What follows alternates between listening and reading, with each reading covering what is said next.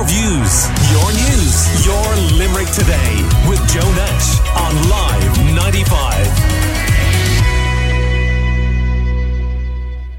Now, we know that, and you presumably saw this on social media over the last 24 hours, people had some difficult journeys in aeroplanes due to Storm Isha, and some people had rocky landings, and others, the landing almost happened and the plane had to go back to base or divert elsewhere. Indeed, quite a few flights were diverted to Shannon Airport, and that leads to flights being out of position, and it takes time to deal with all of these things. But believe it or not, that's still relatively normal in aviation, and it's about pilots being safe and making sure that everybody does what they're supposed to do. But Falling Stars is a book due to be released shortly that recounts, unfortunately, plane crashes, and specifically in Shannon. Now, these are relatively historic. We're not talking about anything that recent, but it will bring new light to details that have been thought to be lost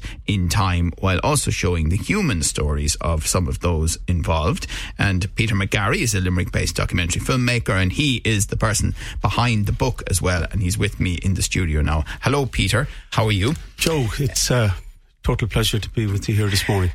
So what got you interested in these plane crashes? As I say, these did not happen today or yesterday.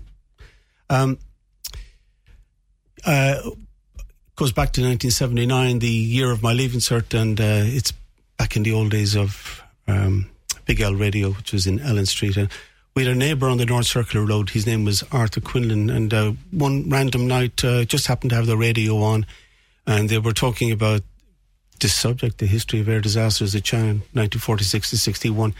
And I suppose I should say here now, Arthur Quinlan was not just any other neighbour. I mean, I knew Arthur well too at the start of my career, and he was the Irish Times journalist who did an awful lot of his work based at Shannon Airport. Yeah, one could in the early days go so far as to say he was a legendary figure within journalism. But that particular night, Arthur rang in and he was talking about, I didn't know it at the time, it was an Italian crash, Alitalia crash in 1960, and he described a scene of driving in his little Austin 7 over the Humpback Bridge at Bunratty and looking all the way out to Newmarket and Ferguson looking for this, and it actually turned out it was in a place called Clonlohan Cemetery, and the bit that you really couldn't make up in a movie script was the aircraft crashed, landed 40 seconds after taking off on, wait for it, a graveyard, which is like the scene out of a horror movie. But that was the start of it. In the 1980s and part of the 1990s, I was extremely fortunate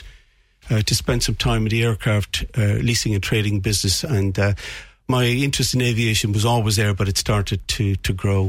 And look, obviously air travel is remarkably safe, and it's become safer over the decades, hasn't it? But what you're focused on is maybe a slightly earlier time in aviation. Yeah, the common theme is here, yes, aviation has become safer, far safer in recent times, and unfortunately the common denominator here is it's become safer, unfortunately, because of the crashes, and it's what's learned out of it.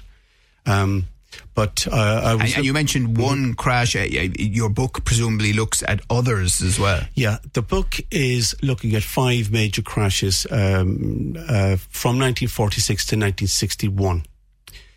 There are, let's call them minor crashes included as well. So the book is the total record of it.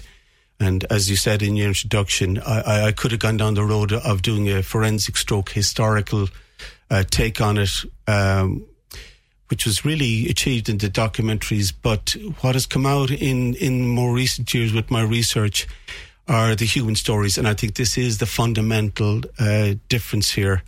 And some truly remarkable stories played out in Shannon in those years. Were there stories of survival as well?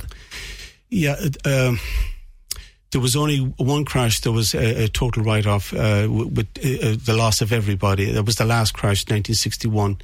It was a charter airline called President Airlines. Again, it's covered in the book. And the human dimension in that chapter is a was a beautiful lady by the name of Erica Urban, who was making her final flight. Her sister was in the business. She was an Austrian by birth, and they literally, living in Long Island, they flipped a coin as to see which sister would make that last flight. Unfortunately, it turned out to be Erica. And she perished. And it's all in the book. And right. But as I say, there were also stories of remarkable survival from some of the other crashes. There were, yeah.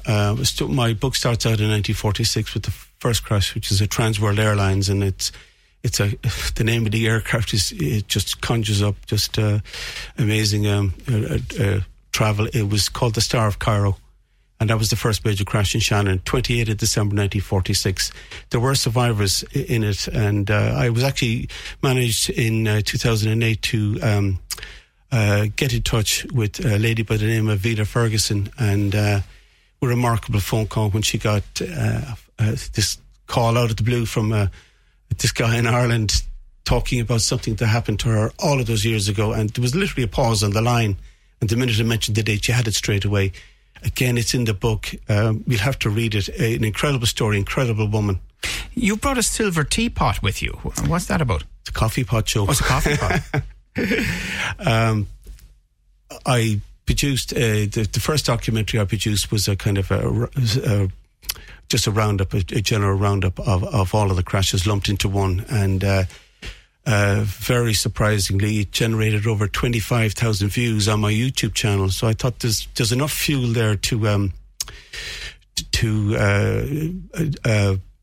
realise other documentaries. One by one, I go through them. But the gentleman by the name of Pat O'Connell got in touch with me following another radio interview, and he said, "Look, I want to give you something." And I said, "Yeah, I'd love to get an artefact to go with this research." And I met him subsequently, and he opened his rucksack and he gave me this coffee pot.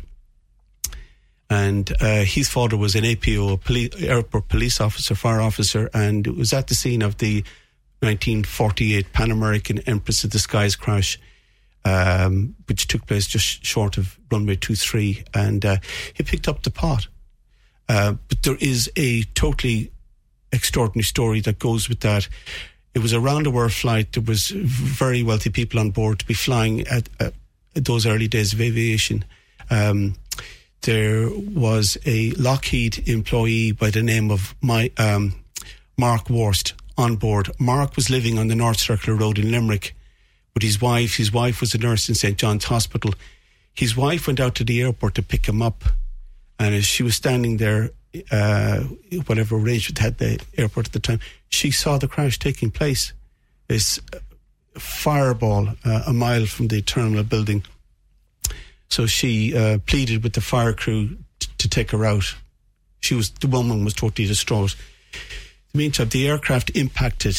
Mark was sitting in the rear of the aircraft. The aircraft broke its back. A hole opened up. He literally fell through the hole onto the ground. The next thing he saw was a local farmer running towards it. The farmer had the idea that he could somehow save other people on board. Mark said, "For Christ's sake, just get out of here. It's going to blow." And within seconds of that, the whole thing went up in just a mushroom cloud. So his wife saw this and thought for sure he's gone. Right. And the next thing, as the flotilla of cars was pulling up, they could see a shadow walking from the flames. It was Mark. Amazing. Absolutely remarkable story, and the pot comes from that, yeah.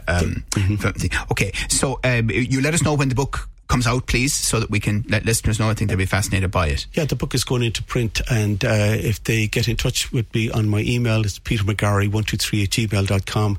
I'll let you know how to get it and how much it's going to cost. It's not exorbitant. Great. Falling Stars. Well, listen, thank you very much, Peter McGarry, for telling us some remarkable stories this morning. Thank you very much, Joe. I really appreciate it. Thank you so much. Your views, your news, your Limerick Today with Joe Nash on Live 95.